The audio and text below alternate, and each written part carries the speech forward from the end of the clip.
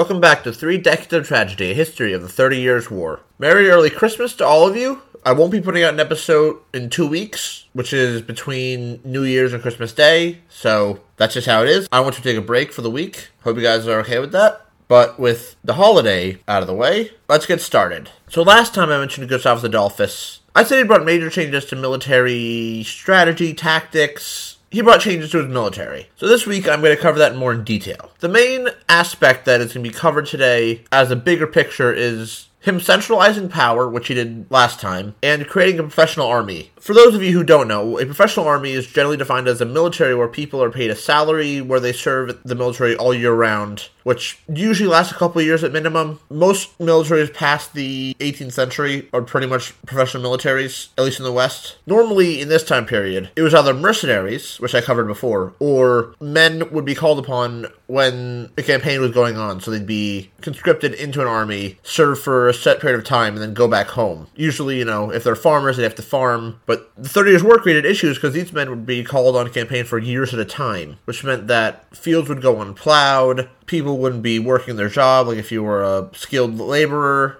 and this would create food issue, labor issues, tax issues, and a professional army also differs from mercenaries in that mercenaries will serve anyone who pays them. They don't have any loyalty to any particular country necessarily. Some of them might be more loyal to one country or another, or give a cheaper rate, etc. But mercenaries will generally work for anyone who pays them. A professional army, however, is only made up of recruits from the country that its origin is. So again, the British Army would only have British people in the army. Maybe some foreign volunteers could come in, but they weren't mercenaries in the same way of being able to float around and hire to other countries. Granted, I will say, this wasn't the first time this army was used in Europe. It would happen in spurts, basically. A good example is the Byzantine retinue system, which was a professional army where they'd have a core of professional troops that would be augmented by more conscripted forces. The Ottomans also had a professional army at this time, but again, which was supplemented by local forces and more militia-based forces. One of the most famous examples before this time period was the Roman legions, which very famous for being a professional army, and you actually just served in there for 20 years? Somewhere like late teens, early 20s for the years you had to serve in there. But for our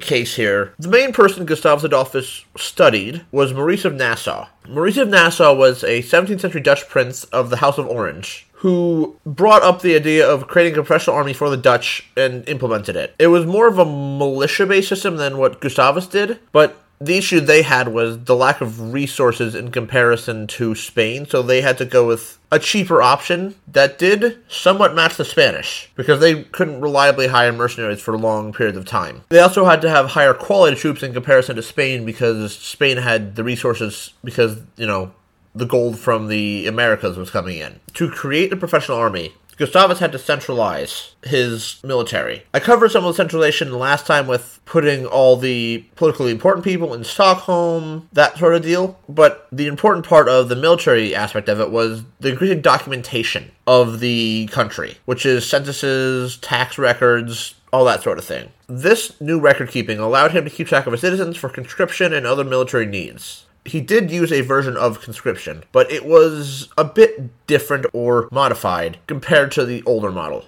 It worked much more like modern military, which is you were called upon to service, and then you go into train, and then you'd be put out. So you'd be called ahead of time. You weren't necessarily being called the day of and then being sent to the front line. This actually created an effect of creating more patriotism within Sweden, which had an increase in morale and, patriotism. There was an increased drive to protect the country due to the people in the military serving there as a job, not just a yearly or seasonal thing.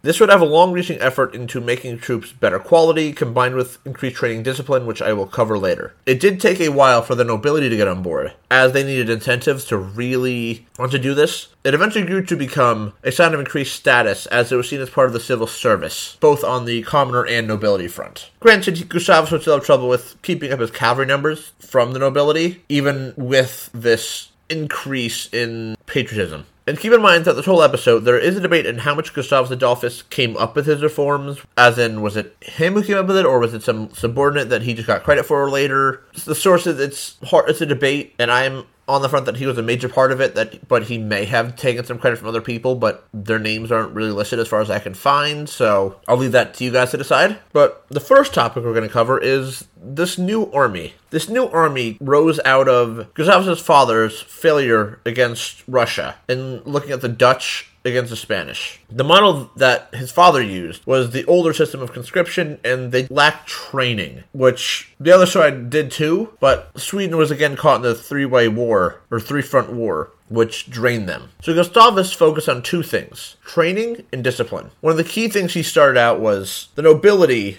even when they grumbled, would still have to follow the same rules all the common soldiers did. So everyone would be punished the same, at least in theory. Again, there probably was things that happened that weren't exactly following the rules, or nobility got away with more than a common soldier did, but at least in theory, the nobility had to keep to the rules the way the common soldiers did. This created a sense of unity among the soldiers because they all knew they were following the same code. So there wasn't a sense of the nobility got punished one way and we got punished another, which would do good for a professional army to have unity and would create a stronger sense of purpose. Gustavus also implemented a few other things into this army, which were improved skills in maneuvering on the battlefields, intelligent leadership, loyalty to the unit, and discipline. Again, intelligent leadership is obvious, with good leadership meaning the army was better and can win more battles, and I will go over that in a little more detail after this. Well, not after this, but in a little bit. Improving skills and the ability to maneuver on the battlefield meant that a unit in the Swedish army could outfight and outmaneuver their enemy due to their training right out the gate, versus men having to learn from experience over time, which meant doubly, which is training and experience. For a more specific example, the combat between massed units was won by units whose morale held out the longest, so a unit with high discipline and morale was less likely to break, which a unit breaking can eventually cause a rout, which is one unit breaks and then somebody else sees them and they start panicking and they break, and it creates a cascade effect, which is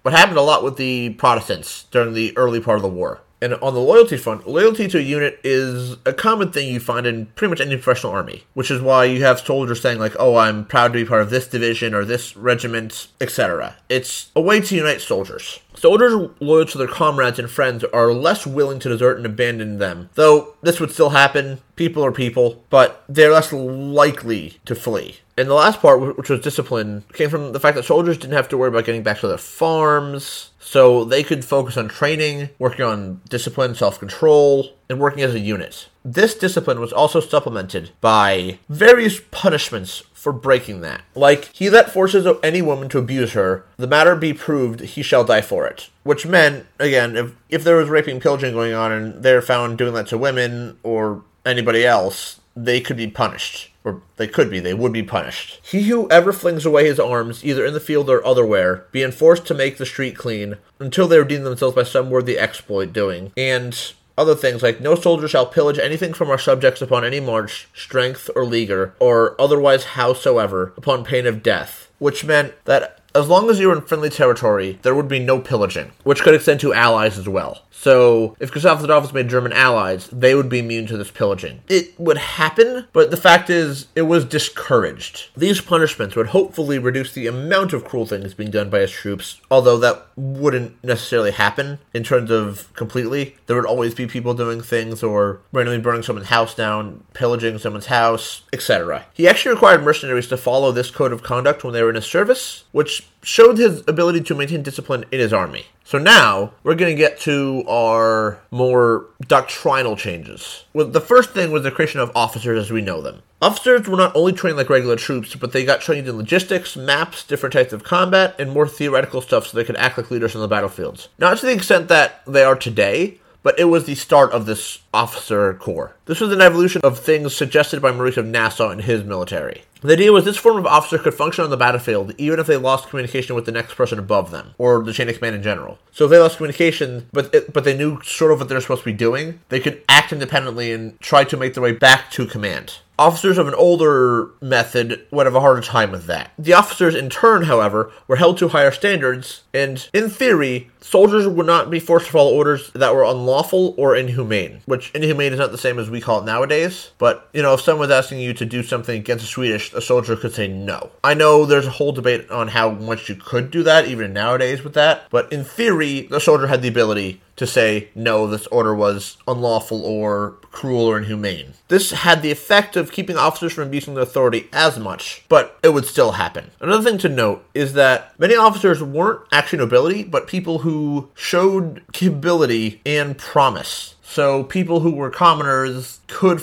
find their way into officerhood. So the officer corps wasn't just a collection of nobility in the army, they were a cohesive unit that held this new professional army together, and they were a key aspect of maintaining discipline and cohesion. This officer class would be an important part of the success of the Swedish, especially initially. The next thing he changed was the makeup of military formations, which by that means not like a parade formation, but how a unit fought. One of the important things he changed was the standardization of his units. This focused on the regiment, which was made up of either 2 squadrons of cavalry or 8 companies of infantry. Even if the unit wasn't full, a commander could roughly guess how many men were in his army just by looking at his units, and even if he couldn't guess numbers, he could always guess who was in his unit and what his capabilities were. And a regiment could then be combined into larger units, which would eventually make up an army. So I think regiments become part of a brigade, and that can turn into an army, and they didn't have divisions back then, but what we would call divisions, that sort of thing. He then also changed the makeup of infantry formations. A unit was generally made up of 2 things, at least on the infantry front: firearm troops and pikemen of some sort, or polearm troops is another way to say it. Usually the muskets were there to weaken the enemy before the polearm troops charged into combat, which the goal was the firearm troops would shock the enemy formations before the pikemen would charge in. The downside of these formations, like the tercio, was that it was very inflexible, and once you began advancing and charging, it was hard to retreat while maintaining the formation. It was also hard to show individual initiative in these mass formation combats due to their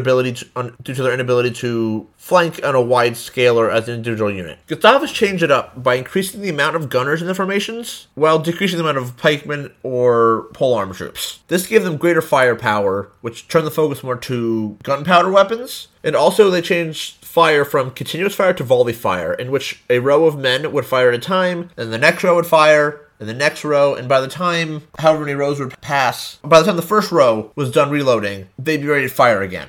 So you can keep massed fire, especially in the age of inaccurate weaponry. These formations were more flexible and mobile, more easily able to outflank the enemy and keep them suppressed. And add on to this the officer system, and you have a faster, more mobile formation that can move and adapt faster than the older doctrine. And it was heavily inspired by the Roman system of the legion before they became the professional legion that we know, which Gustavus, again, read up on the Roman military and was inspired by that. This new army was an important part of Swedish dominance, but it wasn't the only thing that was important. The next major thing he did was modify artillery. The important thing he did was he modified artillery in that he made it shorter and lightened the carriages of the artillery, which meant they were able to maneuver on the battlefield much more quickly. So you can move a carriage, set up a gun battery, and if the battle moved or you need to retreat and pull back, they can pull back. It was still limited by the terrain and technology of the time, but this was still better than the enemy who was slower, had a hard time maneuvering, and once the battery was set up, it was hard to change it out in the middle of battlefields. He also standardized his guns. He created 3 categories of artillery, which was 3-pounders, 12-pounders, and 24-pounders, which was all based on the weight of the shot that was used. This let him create artillery regiments, which could now be trained in a standardized method, because they knew the exact guns they had, they knew the rough shape of the shell they were using, so they could get good at what they were good for. So, for example, a 24-pounder wasn't necessarily on the battlefield use, but that was more of a siege weapon, so they had their own training versus a 3-pounder, which are faster, very mobile guns, which are not as powerful, which could help in mass combat. This also led to an increased number of expert gunners within the Swedish military, which included someone like Lennart Torstensson. The Swedish artillery would become famous during the 17th century, and the standardization of guns would become common in Europe in the aftermath of the Swedish involvement in the war. You'd see it a lot in, war movies where they say, 24-pounder or something like that. That was something that came out of Sweden. The last major doctrinal change that he brought was the use of combined arms. Combined arms, in simple terms, is when various parts of a military work as a cohesive whole, leading to an increased capability of an army or force. This would mean artillery, infantry, cavalry in his time period, and things like air power, tanks in modern day can all work together to show their strength, while their weaknesses are either covered up by other parts, and then they strengthen each other. Which means, the whole reason why in modern military you have infantry always around a tank is that protects the tank from getting boarded by enemy infantry, sort of thing. Or, I'll say it a little bit, but cavalry attacking the flanks as the infantry holds the front line. Combined arms tactics requires communication between the various wings of the military, which was more difficult in this time, which shows the skills of Gustavus, as he was able to coordinate these various wings of his army without the use of modern communications. An important thing he did from the start was he cross-trained his troops. Artillerymen could use guns, like standard guns, cavalry could use artillery, etc. Again, they wouldn't be as good as professional troops that specialize in that, but in cases where, say, you find an enemy artillery battery or the cavalry flanks around and finds that, they could get off the horses and fire the guns into the enemy. This meant his army was more flexible and could adapt to a battlefield more easily compared to other troops. This would come up in common ways. Like I mentioned earlier, for example, an infantry could hold the center of a line, which let the cavalry act as shock troops to flank the enemy, and they could destroy enemy formations, especially when they were more immobile. Cavalry at this time were used for harassing and skirmishing, not as shock troops, which made this use of them unusual. Many cavalry, especially in Europe, weren't actually given swords. They were just given guns and they'd wheel and harass the enemy, but they wouldn't be able to charge in. And on the other front, artillery could move to various parts of the battlefields and hit weak points of the enemy, and those troops could readapt and fire onto weak formations, causing a rout in the army or break a formation. As this will show in future episodes, this doctrine would be very successful against the Imperials, especially early on. Gustavus' doctrine would then become very influential, which by the end of the war, other countries were beginning to adopt these methods, which a very big one actually, you might know, if anyone studied English history, is the New Model Army was actually based on Gustavus's doctrine. Modified for the English, but had a basis in the same systems. Even people like Napoleon would claim that he read up on Gustavus in his own studies of military strategy and tactics, which it is argued that Gustavus could be considered the father of modern warfare, or at least the first modern general, which once again can be debated. I heard a claim he's like the uncle of modern warfare. Some people claim Napoleon is, but this man did influence Napoleon, so. But that's all I have for the Swedish military at this time. I'm not giving you numbers and the size of formation because that could vary, and that's not the important part of what it is. This is more about the doctrine, not the how big a regiment was, or in specific numbers. Thank you for listening, and I hope you enjoyed it. It was fun to present my research in a podcast form. Next time, we move away from Sweden and onto other European conflicts that were happening outside the 30 Years' War, as this was a big thing. The next episode will be delayed by a week, so like I said, I won't be doing an episode the week between Christmas and New Year's. So I'll see you guys all next year. See you guys, you'll hear me next year, whatever. Social media links will be in the description box or on the links themselves. You can email me at 3decot@gmail.com. Reminder that I have a Patreon, and to review and spread the word. And Merry Christmas, and I'll see you guys next time.